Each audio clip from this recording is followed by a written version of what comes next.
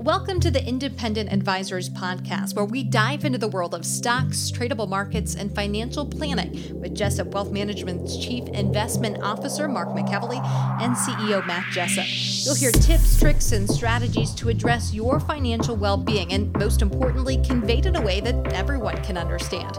Here are your hosts, Mark and Matt. Hey everyone, welcome to episode number 207 of the Independent Advisors Podcast, where Matt Jessup and I, Mark McEvely, bring you everything you need to know from the past week in the world of financial markets and financial planning. So good morning, Matt. Morning, Mark.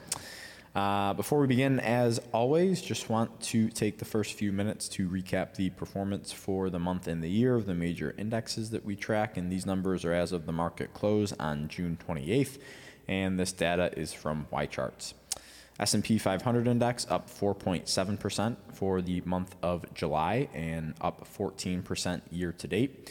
Dow Jones Industrial Average up 2.9% for the month and up 2.1% for the year. The NASDAQ Composite Index up 5.1% for the month and up 29.9% for the year. The Russell 2000 Small Cap Index up 6% for the month and up 5.7% for the year. And the Vanguard All World X United States ETF up 2.5% for the month and 7.5% for the year. The 3-month Treasury rate sitting at 5.44%, the 2-year Treasury rate at 4.71%, and the 10-year Treasury rate at 3.7%. So sticking on that interest rate topic, Matt, first big headline or current event for this week was, kind of looking more and more likely like the Fed is not going to cut rates before the end of this year after Fed Chair Powell spoke earlier this week. The Fed futures, which we have discussed on this podcast in previous shows just recently, so Jenna will link to that podcast in our show notes here if people want to go back and listen to that. But the Fed futures are showing a very low probability of a rate cut before the end of the year. Okay. Next, we have the Conference Board's Index of Leading Indicators. So the leading indicators, which kind of could, in some people's mind, forecast a recession on the horizon, declined in May for the 14th straight month. Since 1959, the current period ranks as the third longest streak of monthly declines and just the fourth streak lasting a year or more. Of the three prior periods, the economy was already in a recession by the time the streak reached its 12-month, and again, we're in the 14th straight month of decline. So, very interesting statistic. What do you take from that? First of all, we only know about recessions in hindsight, and we could very well be in one. I know that GDP was revised for Q1, and it was still a positive 2%. But, a lot of these indicators behind the scenes are not great. And the thing that gets me going as a stock investor right now is the resiliency of corporate earnings in the face of a quote-unquote sluggish economy. What the heck do you think happens when we start having a good economy? Right. Oh, my goodness. Right. So it's interesting to me. Yeah, very. First thing I have, Matt, is a graphic from Bank of America showing the history of their biggest tail risk survey that is sent to fund managers. So what this is going to do is going to go back all the way to July of 2011. Oh, this is a great idea. And fund managers answer the survey and say, hey, what's the biggest headline risk, essentially, right? So from July of 2011 to about October of 2012, the EU sovereign debt funding was the biggest headline risk. And Jen will throw this up on the YouTube video and in the show notes for people that are just listening. And everyone was an expert on it. Everyone was an expert in Italian debt, Greek debt. Everyone was an expert. Right. So then it shifted from being international issues to homeland issues. And from October of 2012 to July of 2013, the U.S. fiscal cliff was the biggest issue. From July of 2013 to October of 2014, the China hard landing was a big issue. Mm-hmm. Then from October of 14 to July of 15, the geopolitical crisis. And then we flipped back to the China hard landing in 2015 of October to July of 2016. Then July of 2016 till about October of 2016 was the Trump election, was the biggest headline risk, which was interesting because right after the election, I think just going off of memory, stocks did really well, or they rallied the next day. So that was interesting that They not did. even fund managers get it wrong, right? Yep, they did. 2016 to 2017, EU disintegration. So you had the Brexit vote. And then from 2017 through 2018, you had the Fed, the European Central Bank policy mistakes. After that, you had the U.S.-China trade war, the 2020 presidential election, COVID, obviously, from 2020 through 2021. And then since then, really has been driven by the inflation / hawkish central banks, meaning banks keeping rates higher for longer. And then thrown in there from 2021 until today is the Russia-Ukraine war, a global recession, a systematic credit event, high inflation, keeping central banks hawkish. So again, it really flip-flops, every couple of years. What's the biggest quote unquote tail risk? But again, I don't think a tail risk isn't something, in my opinion, that is out there and people know about, right? A tail risk is something that no one's talking about that just shocks the system, Exactly. right? Exactly. And I think that's what COVID was, but this obviously survey goes out in hindsight. So, the survey that went out in April of 2020 is when COVID was the biggest headline risk. Yep. That was after the worst of it, right? Correct. So the biggest risks to the market are things that people are not talking about. So what's going to bring the market down next at some point in the future? I would bet my money it's nothing that anyone is thinking of right now. Because it's not priced in. Correct. So I thought that was a good graphic that was from B of A. I think this is good. My only other comment I'd like to throw out there is these are some scary headlines through the years that would cause people to change their plans, get out of the market. I'll get back in, Mark, when I think times are better, when I'm more comfortable, right? And what do you think the market's done since 2011? It's rallied big time. Yeah, it's just got to keep in mind, I think a lot of investors who might not be in this market right now, you got to think of this. What is the time horizon for this money and invest appropriately? Because timing this market, even with volatility coming in, is extremely challenging. Yeah, agreed. Second thing I had was a tweet from Bespoke on June 23rd. This will be up on the YouTube page, but they said since the S&P 500 peaked on June 15th, it has been the worst performers year to date, leading the declines. Would have expected it to be the other way around, with the biggest winners pulling back the most. And what you can see in this graphic is that they have deciles based on year-to-date performance. So the best decile all the way on the left side of the graph are the companies that have had the best performance year to date. Got it. And it shows the average decline since June 15th is when the little sell-off we had started. Yep. And you can look all the way over to the right side of the graph is that the worst decile performers year to date have actually done the worst since June of 2015. So to me, this is telling me, hey, the strongest areas of the market so far year to date are continuing to lead even in the face of a pullback that we've seen for the past week or so. And I think this is a hard concept for people to grasp, which we talk about all the time. We call it relative strength, is that, the strongest names tend to continue to lead for a long period of time. And I think people automatically think that, well, we're halfway through the year, NVIDIA's up 170% or whatever it is. That's got to be one of the names that really pulls back significantly in June. And just based on this data, that's just not the case. Yeah, and something you and I've talked about is you go into the end of a quarter like we are right now, and you have window dressing. And the definition of window dressing is these money managers, they're going to show their shareholders what they own at the end of the quarter.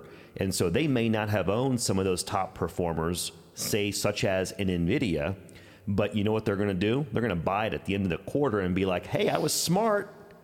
I own this name during the quarter, when they might have bought it 2 days before the end of the quarter, right? Mm-hmm. And so that's interesting because, you could continue to see some strength in those names in the last couple of days as money managers want to appear smart. Yeah. And again, not a recommendation for or against any specific names, such as in NVIDIA. Yeah.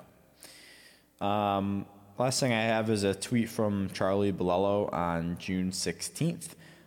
He says, after the March 2000 dot-com bubble peak, it took this tech sector nearly 17 years before hitting a new high, suffering an 82% drawdown along the way. Today, the tech sector is back at an all-time high less than 16 months after the December 21 peak. Every bear market is different. I just thought that this was good because I think there were a lot of people for a second there thought that, we were going to have another decline in tech like we did in March of 2000. But, just because that happened in the past doesn't mean that every decline has to look like that. So, I think we weren't the only ones pounding the table on it, but there are a lot of people pounding the table on the fact that, hey, this is not the same thing as March of 2000, completely different environment. And we're already, back to all-time highs in the tech sector, which is being used as XLK, which is the S&P Tech Sector ETF. Now, it's interesting because it's going to transition to me now. It's interesting you picked this because my first piece is from Charlie Bolello on June 25th, Mark. And the title of this piece for me is Every Bull Bear Market is Different. It's got a theme in June. Interesting, my friend. Okay, so throughout 2022, there were many comparisons, Mark, to the 2000 to 2002 bear market and the 2007 to 2009 bear markets, with the implication being that there was still more downside ahead of the market.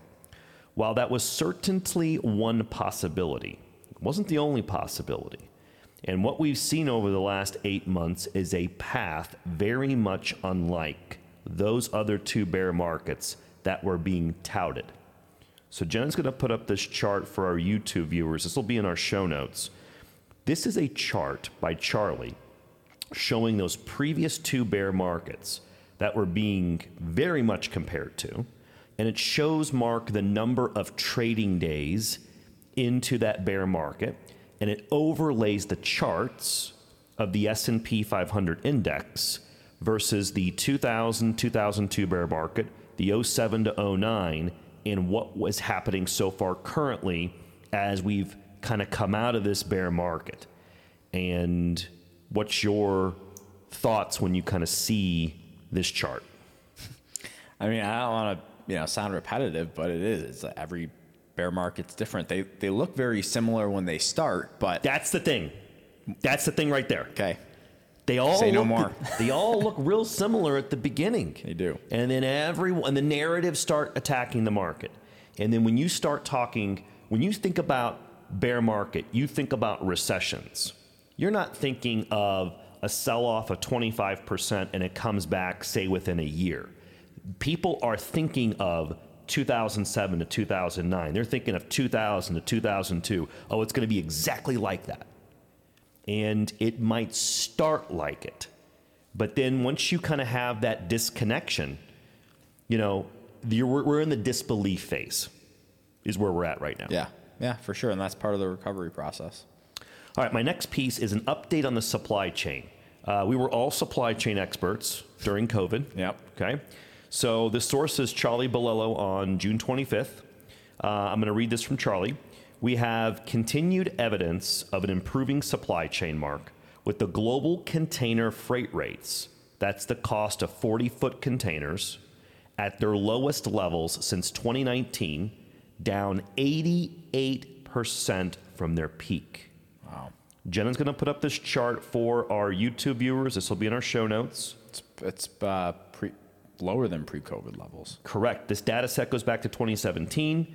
You're going to see this cost. I mean, for a while there, it was like $14,000 to move a container ship just across the sea. And what's it down to? Like less than $2,000. Yeah. Right?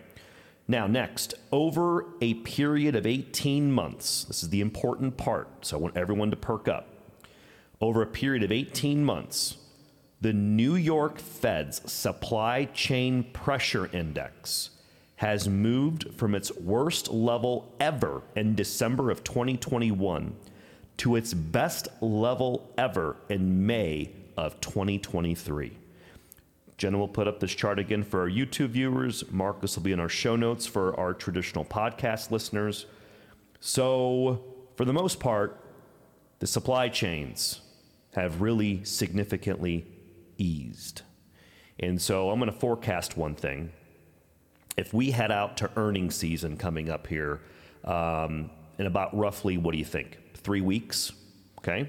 If companies are blaming I missed earnings because of supply chain issues, that excuse is starting to get expired on the shelf. That excuse was popular for corporate America, but it's a little hard to use that excuse right now. Yeah, for sure. Okay, I was reading research the other day, and someone was making the argument for why inflation was going to stick around for longer. And one thing he said, I just couldn't really wrap my brain around, so I'm wondering if you can help me with that. Okay. But he said, as we go back to our global trade and global supply chains get better, that was one of his arguments that inflation was going to remain high. But to me, that's very deflationary, in my opinion. So I don't. So I wasn't following exactly where he was going with that. Do you think like his argument is like we go back to just-in-time delivery, right? Mm-hmm. Is his theory there that it keeps inflation high? I don't know, because I think that corporate America learned a very valuable lesson during COVID. And though to a certain extent we might go back to that, I think a lot of companies are going to be real smart and say, listen, if I can't source this from someone else and I have one vendor who's going to make this, I'm going to have excess inventory of this so it doesn't stop my production line. Mm-hmm. I just think corporate America, when it comes to logistics and just-in-time delivery, this is going to dramatically change how companies think going forward. Yeah. Yep. All right, my last piece is I'm going to update some statistics from last year, okay? Last year, in the second quarter, Mark, was a horrible quarter for the stock market. Mm-hmm. And for our listeners, Mark discussed this tweet from Carl Quintanilla back in episode number 158. Going back in the archives. Going back, baby. So there is a tweet that Carl had. Jenna will put this up for our YouTube viewers. This will be in our show notes. He showed, and this is from June 30th of last year, Mark, he showed the piece from Bespoke, 15% plus quarterly drops for the S&P 500 index since World War II. You're going to see the data set. And why I picked this is, what was the average return 1 year later? And what you're going to see from this data set a year ago is the average return 1 year later was about 26%. I'm throwing this out there because when we were talking about this, a lot of people's thoughts and opinions is there is no way this market could be positive 1 year from now. I don't care what this data set says, Matt. There's no way. Mm-hmm. So I just went into stock charts, and Mark, I did this on June 26th, and the S&P 500 from that date of July 1st of last year through June 26th, the numbers aren't over yet, it was up 14.64%. So, why am I highlighting this? Just as much as the market seemed it wouldn't stop going down last year, this year has been positive overall. There will come a time when the market consolidates, pulls back, market corrections are normal. Things seem bleak last year. We're conveying a general message last year that this too shall pass. So far, that has come true. I am very proud of the content that we produce on this podcast, Mark. We help investors and clients stay focused on their long-term goals and objectives rather than being quick to make decisions on the latest media headline. Yeah, and I think that's the thing. We just try to keep people from making decisions that are going to hurt them in the long run. And I want to stay away from dumb decisions because I don't think it's dumb decisions. It's just keeping people from making emotionally based decisions, I think, is the best way to put it. And that's why I love doing this week in and week out, is hopefully, someone listens to this, even if it's one episode a year, and they get something from it. and it helps them in their decision-making process. Well said. So Before we have Jack on, he is our intern here for the summer at Jessup Wealth Management, Jack McGrath. Is there anything you'd like to say, sir, before I invite him on? no, I don't think so. End of the quarter tomorrow. Can't believe we are already halfway through 2023. Like we mentioned last week or a few weeks ago, earnings season's going to kick up here in a couple weeks. Good reminder. So, no, I don't think so. Just keep chugging along. Hope everyone enjoys their summer. And a good 4th of July weekend. And a good 4th of July weekend. All right. Yes. Well, thank you, Mark. All right. So instead of our financial planning topic of the week, we're going to switch it up and welcome again our financial planning intern, Jack, on the podcast to discuss some research he completed on a topic we discussed a couple episodes ago. So first of all, Jack, welcome to the show. Thank you. Yeah, thanks for having me on. You're very welcome. So several times this year, we've talked about how only a few stocks were responsible for the majority of the gains in the market this year. This reminded Jack of something called the Pareto distribution, which he will explain to our listeners. Jenna, how'd I do there? Okay, I got the thumbs up from Jenna. There was some good times when I was trying to pronounce that before the podcast began with an Italian accent. Yeah, you killed it. Yeah. I did. Thank you, Jack. All right, so I'm going to turn this over to you. What do you got for us? So basically the idea that a small number of a large number of outcomes are caused by a small number of causes is pretty much like a law of nature in many things. Like it's responsible, like the largest, like there's a small number of trees in the Amazon rainforest that are the largest. Got it. Stuff like that. And that's the same for the market too. Pretty much all the time, just 20% of stocks are responsible for 80% of the market sales and the market cap. Okay. And in the same way of like, it kind of makes sense of like, think about when you're trying to listen to music. Yep. You don't just go and click on a random song you've never heard before from every song that's ever been recorded. You go and you see, okay, well, let's see what the top 40 songs are right now. Yep. Or you go within your genre. Exactly. Yeah, top 40 in the genre, something like that. It's the same with the market. People want to see what stocks are doing well. Sure. And then if they invest in those stocks that are doing well, then those stocks do better. And so it makes sense. Sure. Kind of like that relative strength that Mark was talking about earlier. Exactly. Yeah. And so it's actually pretty interesting too that 1.3% of firms accounted for $44.7 trillion in global wealth creation from 1990 to 2018. 1.3%. Yeah.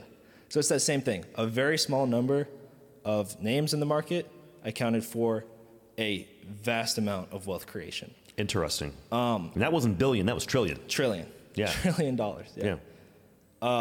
And so I just thought that was super interesting because we hear a lot of recently like, okay, there's like 7 or 8 names that are really pushing the market right now. Like we have Apple, Amazon, of course, but recently Nvidia, Tesla, stuff like that. And we've been hearing that a lot. But I think it's very interesting that that's pretty much always been the case, that there's a small number of stocks that carry a lot of weight in the market. And so I have this chart here, I hope Jenna can put this up, that shows the percentage of the total weight of the market that is held by the top 5 stocks. And recently, it's pretty low from a historical standpoint. Really? Like in 1964, I think it was the peak. It was almost 30%. So again, what number of the top? 10? Top 5. Top 5. So in 1964, the top 5 stocks accounted for 30% of the S&P 500. So we got to remember, listeners and viewers, that the S&P 500 is a market cap weighted index, which means the stocks with their outstanding number of shares multiplied by the last sales price, that gives you the market capitalization. So Apple, as an example, is the largest company by market cap, hence its weighting is then proportional to the bucket of those 500 companies. Mm-hmm. And so what you're verbalizing is that back in the 60s, in 64, just 5 of the names made up about a third of whatever the index was doing. Exactly. Okay. And in 2018, that was about 15%, so almost half of what it used to be. But wait a minute, Jack. The narrative in this market is that you got these 5 or 10 stocks that are completely taking over the market, and this has never happened before. Yeah, it's pretty much always been like that. There goes the media doing its usual. Okay. But perhaps in this case, it maybe not has happened that the stocks that are at the top right now are really pushing the market forward. There's maybe just- an excellent yeah. point. Is, you might have these stocks that, let's say it's 15%. You'll give us the updated stat maybe. But it's like what's happening now is those are the stocks that are really moving. Yeah. And so it's kind of pushing this narrative that, only the big stocks are doing well right now. Yeah. Right? Yeah, definitely. And it goes along with what Mark was saying too at the beginning of